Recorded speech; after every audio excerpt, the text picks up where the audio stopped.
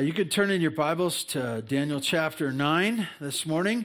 We are going to be talking about the end of the world. When I think of the end of the world, there's at least three ideas of what the end of the world is going to be. First of all, there's a lot more than three, but I'll just set us up with three this morning.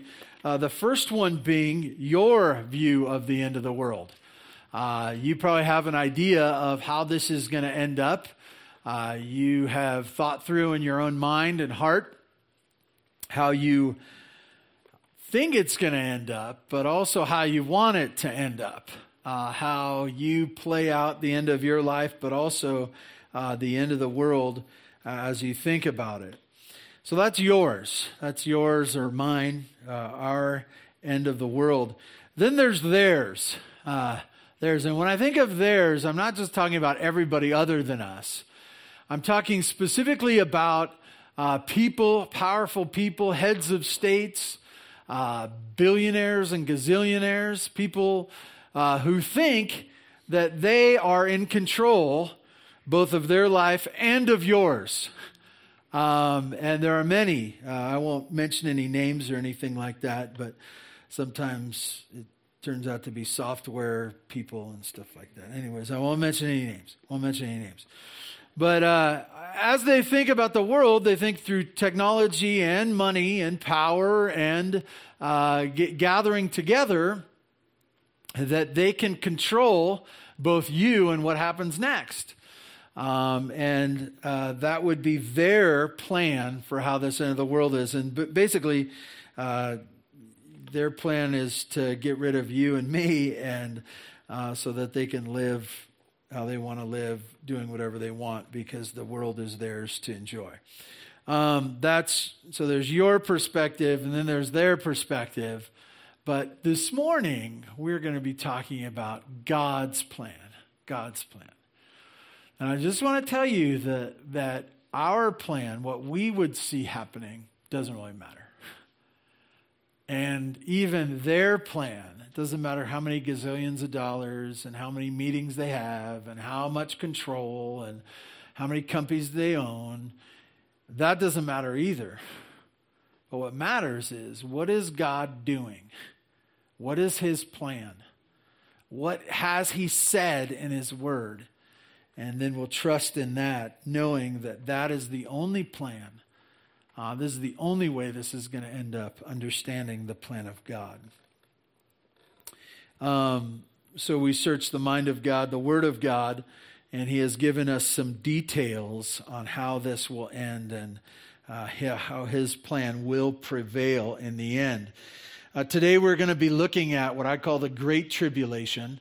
There are tribulations in this life. There are difficult times. You may have gone through some. You might go through some personally or even as a family, or we might go through some as a country. But what we're talking about here is the end of this world, the Great Tribulation, as God has revealed it in His Word. And so I want to read to you from Daniel chapter 9. I want to start at verse 24. If you'd stand in honor of God's Word, I'd like to read to you from verse 24 to the end of chapter 9. And God's Word says this: 70 weeks are decreed about your people and your holy city, to finish the transgression, to put an end to sin, and to atone for iniquity, and to bring in everlasting righteousness, to seal both vision and prophet, and to anoint a most holy place. Know therefore and understand that from the going out of the word to restore and build Jerusalem, to the coming of the Anointed One, a prince, there shall be 7 weeks. Then for 62 weeks it shall be built again with squares and a moat, but in troubled time. Verse 25, and after the 62 weeks, an anointed one shall be cut off and shall have nothing. And the people of the prince who is to come shall destroy the city and the sanctuary. Its end shall come with a flood, and to the end shall shall be war, desolations are decreed. Verse 27.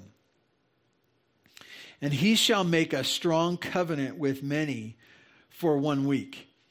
And for half of the week he shall put an end to sacrifice and offering. And on the wing of abominations shall come one who makes desolate, until the decreed end is poured out on the desolator. God, thank you for your word, and help us to understand it now. Thank you for having a plan and for being a trustworthy God who we can also trust in this moment, in this time, but all the way to the end. God, you're good, and we acknowledge you. We thank you in Jesus' name. Amen. You may be seated. Now, last week, we looked at, actually the last 2 weeks, we looked at 70 weeks, and that everything is going to come together in these 70 weeks. And then we saw last week that there's a 7-year period of the rebuilding of the temple. And then you get to 62 weeks after that, the coming of Christ really as a king. And then there's a time after that, I would say that we're in right now, a time after the 69 weeks, but before the 70th week, which we are in now.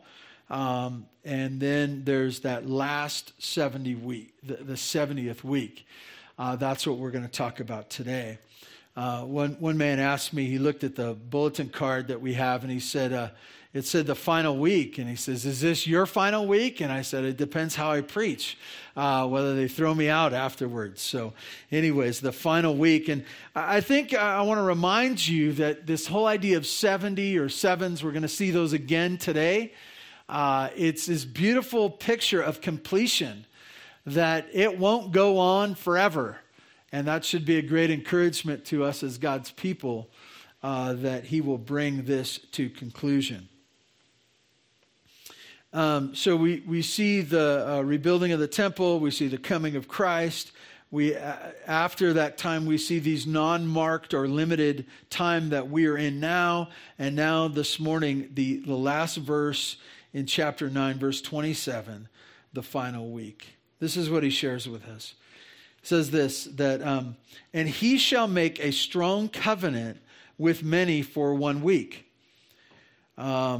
This is the time of Antichrist. He's mentioned this before. He's described Antichrist as the little horn, that there are other horns, but out of this comes this one horn, this little horn, Antichrist that is to come. And I just want to characterize this time, and maybe this will be helpful for you. I hope it is what we're talking about in this final week is the world without Jesus. The world without Jesus. Now, even as I think about the kids, I was flicking the little lighter there. Sometimes we think that we can live without Jesus, and we realize that maybe you haven't thought about him, or maybe you've rejected him for a time period, but it didn't seem like that big of a deal. I want to tell you that this week will epitomize what it would be for you to live without Jesus. It also could be characterized as the world against Jesus, what that looks like. Sometimes we see the world as, even we looked at many weeks ago, the idea of the spirit of Antichrist, or Antichrist that will come, not the actual Antichrist, but others that would pop up their heads from time to time, or the ideas that are totally against Christ. What we'll see is the world against Jesus. And then maybe the most accurate of the depictions of this last week, this final week, this 70th week, the judgment of the world from Jesus, his judgment on them. So let's look at it, the 70th week, verse 27. The first part, he says, and he shall make a strong covenant with many for 1 week. So who is he? If you look in the context, the previous verse talks about 60 weeks, an anointed one shall be cut off. Who do you think the anointed one is? Jesus. I think when you see anointed one in the Old Testament and it's speaking of prophecy, I think that you can easily connect the one that is to be anointed as king, special as Jesus. That's what I think it is. And then right after that, it says, 62 weeks, an anointed one shall be cut off and shall have nothing. And then it says, and the people of the prince who is to come. So there's a different person, a different one that is a prince that is to come. I think that pretty clearly, because of the context of the book of Daniel saying this over and over again, there's going to be one that comes that makes desolate, that ruins the worship of God, that is one of a leader of some sort, but not Christ, not the anointed one. And so we see this as the Antichrist here. And what does it say about him? And he shall make strong covenant with many for 1 week. What you can picture here is this, that somehow, some way, Antichrist will come and that he will make this peace treaty, most likely one peace treaty, one special one that he somehow can gather around into this one world government. I think about this often, and I've heard this my whole life, this whole idea of a one world government. And we don't have a one world government right now. We have people who want that. We have others that maybe are pulling strings behind that we can't see. But we don't have a one world government. We have superpowers. We have countries that are strong and that they kind of keep each other at bay, and one can't get farther, and there's always like this tension between the two. We saw in the book of Daniel, the Babylonian Empire, which was basically a one world government. It controlled most of the known world at that time, and there wasn't much civilization outside of that.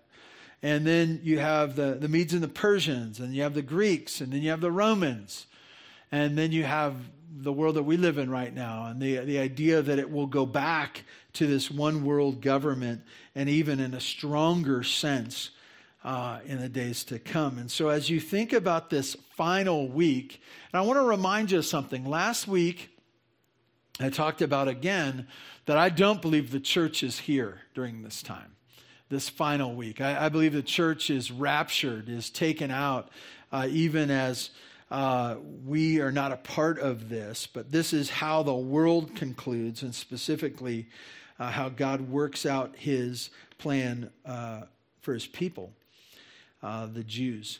And so we look at this and we see this beginning, and if you take a step back even further, there's probably the rapture of the church, and then there's this strong covenant. How can a strong covenant come together with the world hating each other as it does right now? How can it happen? Well, I want to tell you that this is part of the enemy's work, but more importantly, the plan of God to bring this to conclusion. So you see the enemy working with this strong covenant with Israel, but not just with Israel, but with others as well, coming together as this one world government. The other detail, and we don't get much here in verse 27, it says this, and for half of the week he shall put an end to sacrifice and offering. Once again, the theme that's come up over and over again is this abomination of desolation, this ruining of the temple, desecrating the temple over and over again. This event, and this connects with this, at halfway through that first or last week. So it would be that 3.5 year period, right? And it tells us in this verse, you have the ruin of the sacrificial system, but more importantly, the picture of the worship of God is desecrated.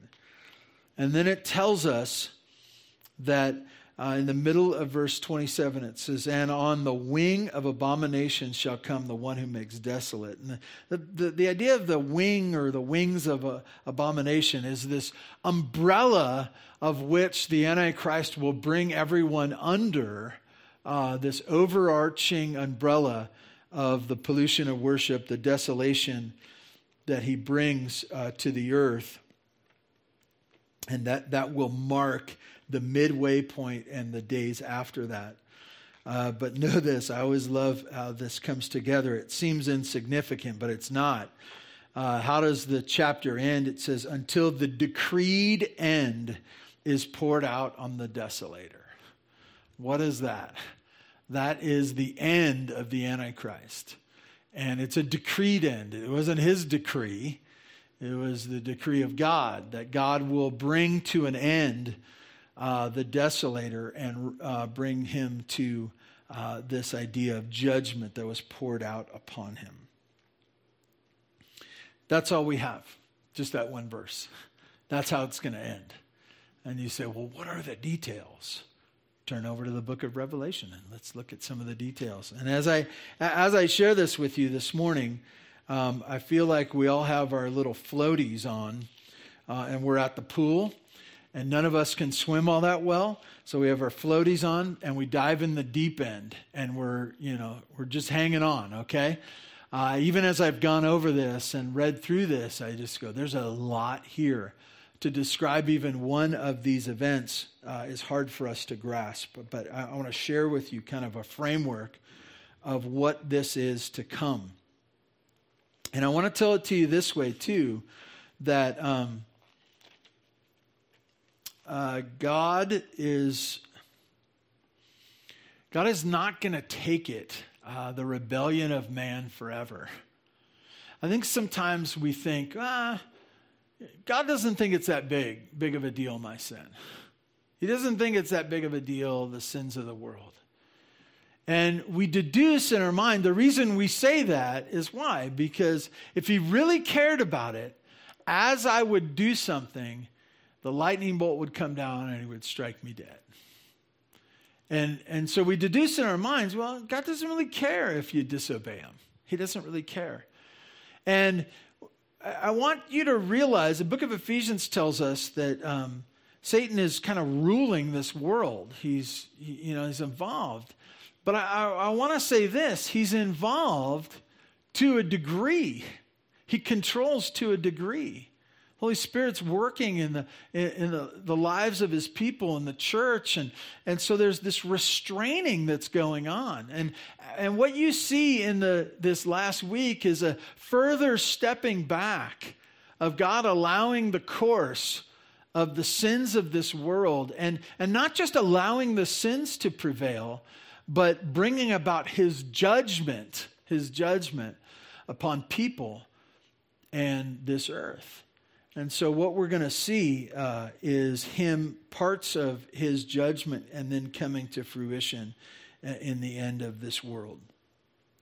And so in Revelation chapter 6, and I'll just tell you, if you're interested in this, if you want to read more, really this period of time that we're talking about, this Great Tribulation, is chapter 6 through 18.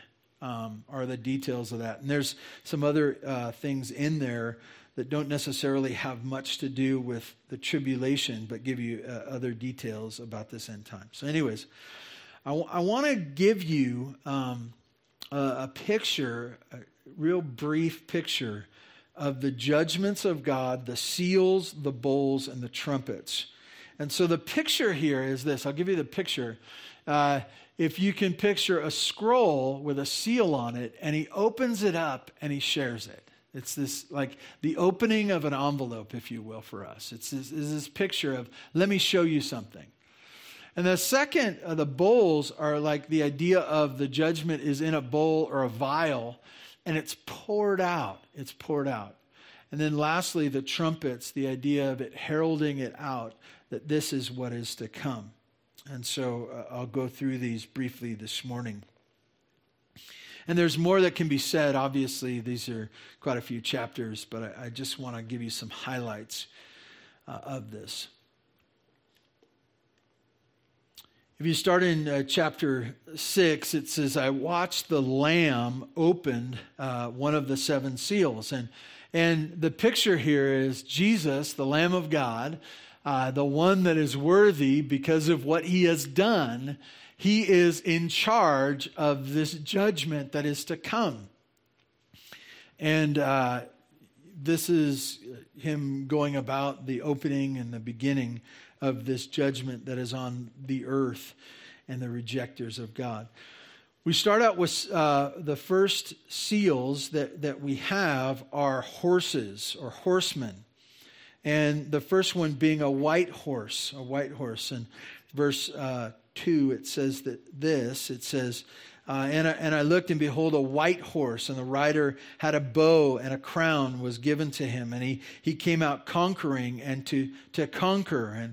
And we see that as describing really this treaty time that we looked at in the book of Daniel, where he's gathering his leadership underneath him being this, really the whole world under this leadership, this treaty, if you will. You see the white horse, and then you see the red horse, verse 4. It says this, and out came another horse, bright red, and its rider was permitted to take peace from the earth, so that the people should slay one another, and he was given a sword. What you see in the red horse is war on the face of this earth, that people will still be warring. Interestingly enough, just because you have a one world government doesn't mean that people aren't fighting, right? Because of the sinfulness of man. The third horse being a black horse, and it says this, verse 5. And when he opened the third seal, I heard a third living creature say, "Come." And I looked, and behold, a black horse, and its rider had a pair of scales in its hand. And I heard what seemed to be a voice in the midst of the four living creatures saying, "A quart of wheat for a denarius, and 3 quarts of barley for a denarius. Do not harm the oil and the wine." The barley and the wheat, picture of that which is like necessary sustenance. And what does it say? A denarius being a day's wages. A quart, how much do you make a day? Some of you are retired and you say, "I don't make nothing." You just outgo, right? It's just your spending. But how much does a person make? Maybe you make $150 or $200, or maybe you're, make $1,000. And how much is a quart of, is it the wheat or the barley? How much is it? It's a denarii. It's $1,000. It's $200, $400, whatever that is. And you say, "Whoa, those prices are high." Yeah, what that represents, scarcity of food, shortages of food in such a way that you cannot live. It's the idea that these times, when it comes to this seal judgment, the black horse, you'll see food scarcity. Number four, verse 8. As you look down at it, then I looked, and behold, a pale horse. This is the fourth horse, a pale horse, and a rider's name was Death, and Hades followed him. And they were given authority over 1/4 of the earth to kill with the sword, and with famine, and with pestilence, and with wild beasts of the earth. So what you see in that fourth horse, the death horse, the pale horse, is you see death and Hades follow him, then famine and pestilence, and 1/4 of the people. Now, 1/4 of the people over the whole earth. There is about, I'm just going to round up, there's about 8 billion people on the face of this earth, which would mean that 1/4 of them would be about 2 billion people. 2 billion people. And what you can picture in, population goes up unless some of those same people that I talked about earlier get their way and the population goes down. But get this in your mind that in this last week, as part of the judgment we're talking about these first seal judgments, that 1/4 of the people will die. 2 billion people will die. That's hard to imagine, isn't it? We go on to look at the fifth seal. You'll see those saints that come in the time of the tribulation, some of them martyred. You look down at the sixth seal. I want you to get this sixth seal because it's important for us people from California, okay? Verse 12 says, when he opened the sixth seal, I looked and behold, there was a great earthquake. Now, for those of you who lived in California a while, have you gone through an earthquake? Yeah, I've gone through a bunch of them, right? And you go, well, what's the big deal? Oh, it's a great earthquake. Well, how great can it be? Let me describe this for you. I'm not describing this. I'm just reading. Okay? The sixth seal, I looked and behold, there was a great earthquake, and the sun became black as sackcloth. The full moon became like blood, and the stars of the sky fell to the earth as a fig tree sheds its winter fruit, was shaken by a gale. Verse 14, the sky vanished like a scroll that was being rolled up, and every mountain and island was removed from its place. Then the kings of the earth and the great ones and the generals and the rich and the powerful, talked about them earlier, and the powerful and everyone, slave and free, hid themselves in caves and among the rocks of the mountains, calling to the mountains and the rocks, fall on us and hide us from the face of him who is seated on the throne and from the wrath of the Lamb. For the great day of their wrath has come, and who can stand? Who can stand? As you look at this earthquake, it's an earthquake like no other. It's an event, and it's not just Southern California. It's not just a certain place. It's throughout the earth in such a dramatic fashion that even the heavens are participating, even the sky and all that is around, and so much so that the people of power who always find themselves rich enough or powerful enough or have enough slaves to conquer anything, they're saying, I want the rocks to fall on me to hide me from this event. And what is this event? It's clear that it's the wrath of the Lamb. The wrath of the Lamb. That Jesus is bringing about his judgment on the earth. You see, we may see Jesus as humble and kind, gracious, forgiving, and he is. But he's also the one of judgment that is to come on those who have not trusted in him, those who have rejected him. And then what you see in chapter 7 is the 144,000 of Israel. That you have really a picture in chapter 7 of those who would come to faith and those who would be sharing the gospel within this period of time. And then picking up again in chapter 8, it says this, when the Lamb opened the seventh seal. It says there was silence in heaven for about half an hour. So it's hard for us to get the rhythm of this, but you have this 6 seals, boom, boom, boom, boom, boom. You know, we don't have a period of time. And these 6 seals are bringing about judgment and desolation on this earth and the ruin of much on this earth. And then comes the 7th seal, which is transitioning from the seals to the bowls. As you look at this, you see this. I'm sorry, the trumpets. I said the bowls. As you see this, the 7th seal brings about the trumpets, and it starts another round of 7 judgments on the earth. Once again, 7, right? 7 being number of completion. This will not last forever. Even as you hear this, you say, who could bear it? Who could bear it? How could the earth even bear what is happening? So let's look at the 7 trumpets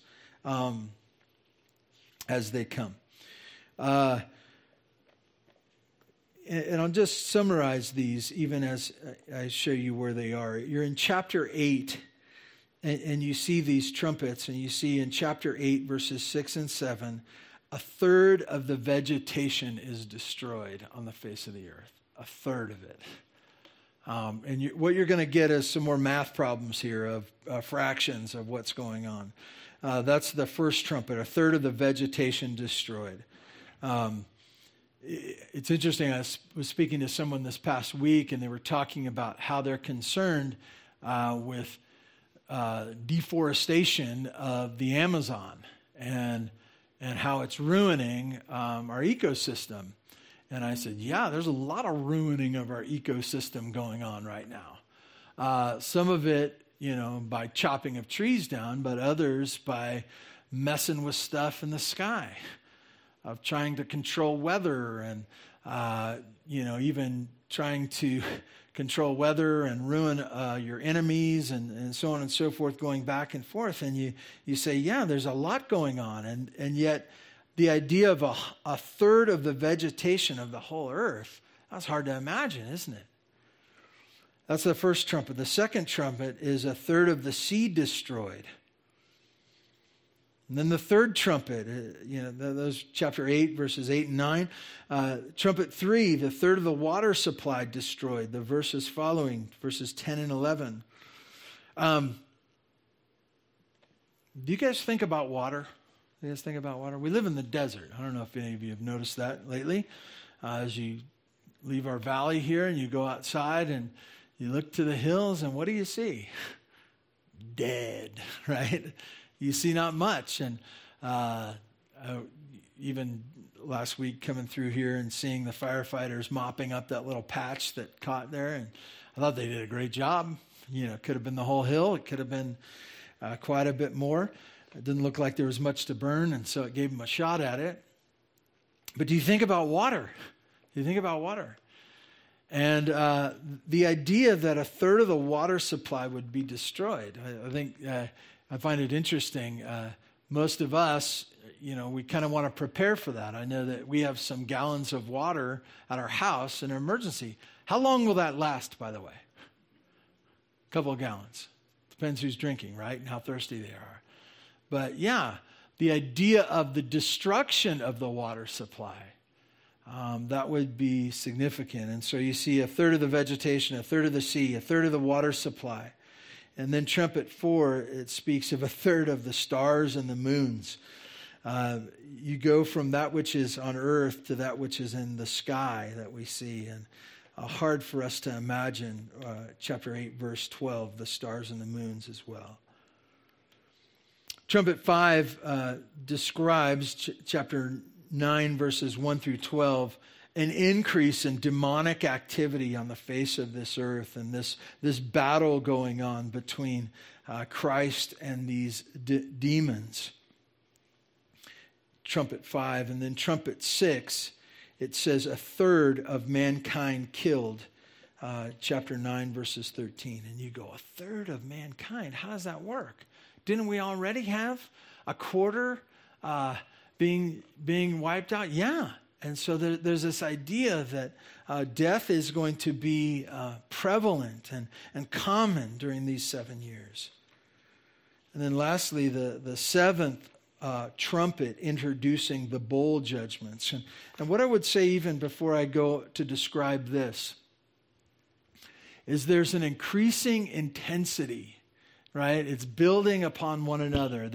There's something bad, a judgment that's rough for mankind, the rejectors of Christ, this world, and then it gets worse, and then it gets worse, and then it gets worse. And it compiles, and I would say that about the seals, trumpets, and now the bowls as well. In chapter 16, it speaks of these bowls, and I'm not going to even delineate each one, but I'm just going to read through them. The first one being sores for the rejectors of Christ, these unbearable sores on one's body. Secondly, there's the blood of the sea, that the sea turns to blood. And then you look at the rivers, and the rivers turning to blood. And then you see the intensity of the heat of the sun bearing down on people, that they cannot escape, nor can they handle the heat of the sun. And then a darkness covering the throne of Antichrist and going out into his followers. And then you'll see the battle of Armageddon. And then you'll see the devastating judgment of the whole world through hailstones. And all this beginning and setting up the coming of Jesus' 1,000-year kingdom, the millennial kingdom that is to come. Is that enough? Is that enough? I know I breezed through that, but it's overwhelming. It's overwhelming.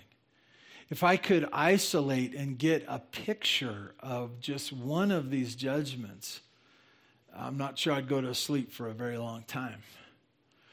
It's interesting.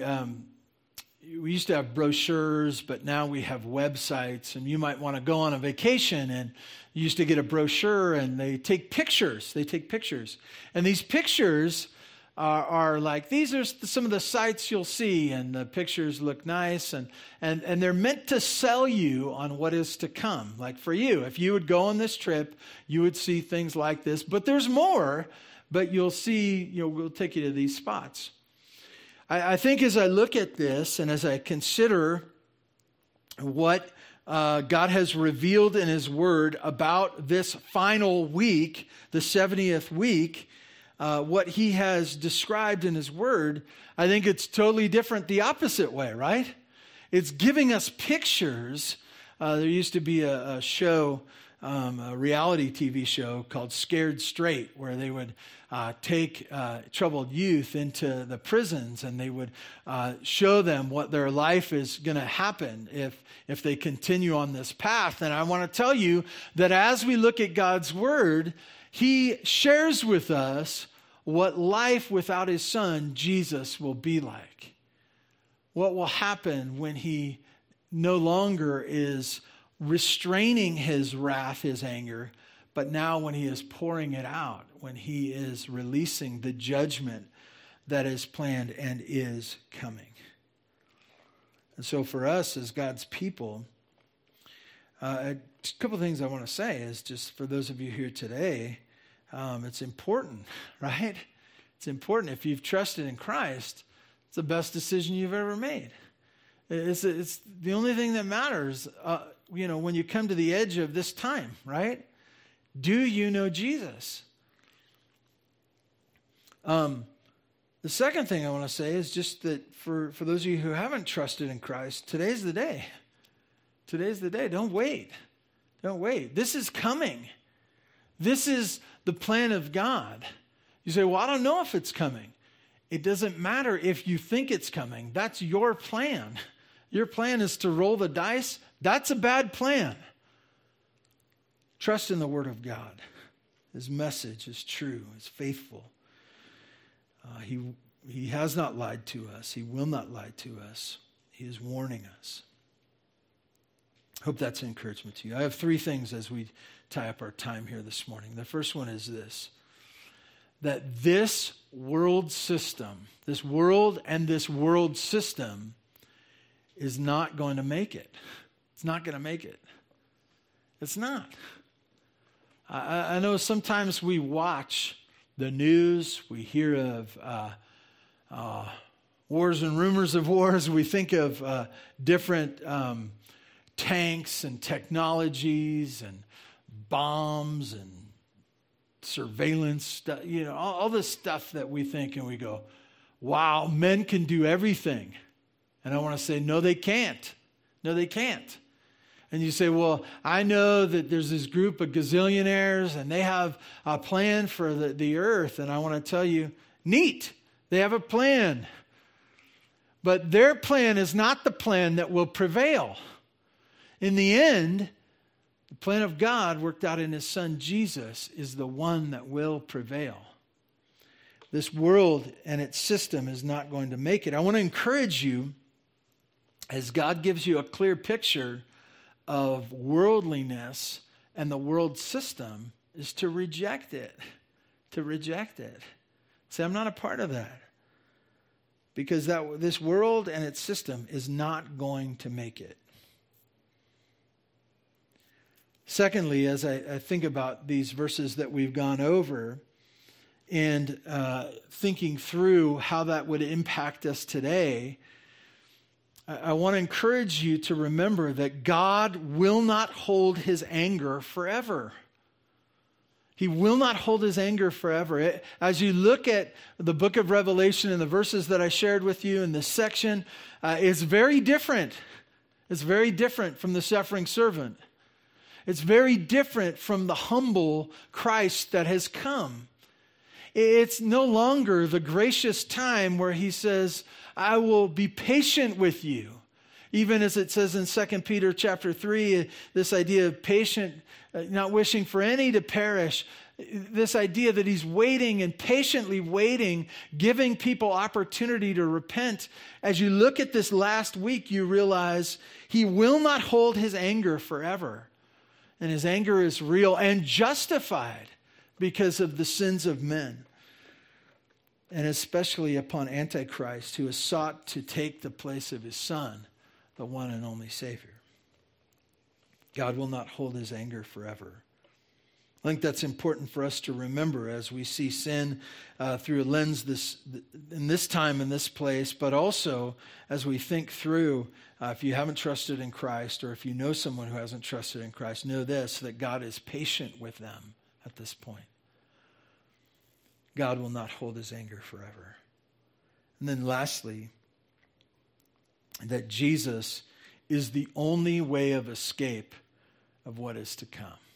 Jesus is the only way of escape. So, in the last years, to some degree always, but especially in the last years, I'm kind of a prepper. I mean, you preppers, you got stuff, you got bottles of water and bars of gold buried in your backyard. I'm kind of a prepper. You know what I've done? I've gotten chickens, right? And I just want to say this to you. I want to make it clear. What I read to you today, will chickens save me from a day like that? No. You're a couple of bottles of water, that's not going to make it through that, right? And I want you to see that clearly. I want us to acknowledge that I think I shared with you before, and sometimes it's hard to remember what you said service to service, but I do not believe the Church of Jesus Christ will be here during this time. I believe we'll be raptured out. It says that we'll meet him in the air, okay? That we will be gone. And I just want to tell you, that's the way of escape to this. And who goes in the rapture? Those who have trusted in Christ, his church, right? I want to tell you, there's no other way. There's no other way. There's no amount of prepping and, some of you reading survival books, you're going, I could last a month. This is 7 years, by the way. Okay, and it's the whole earth, and it's everybody. Like this is not escapable.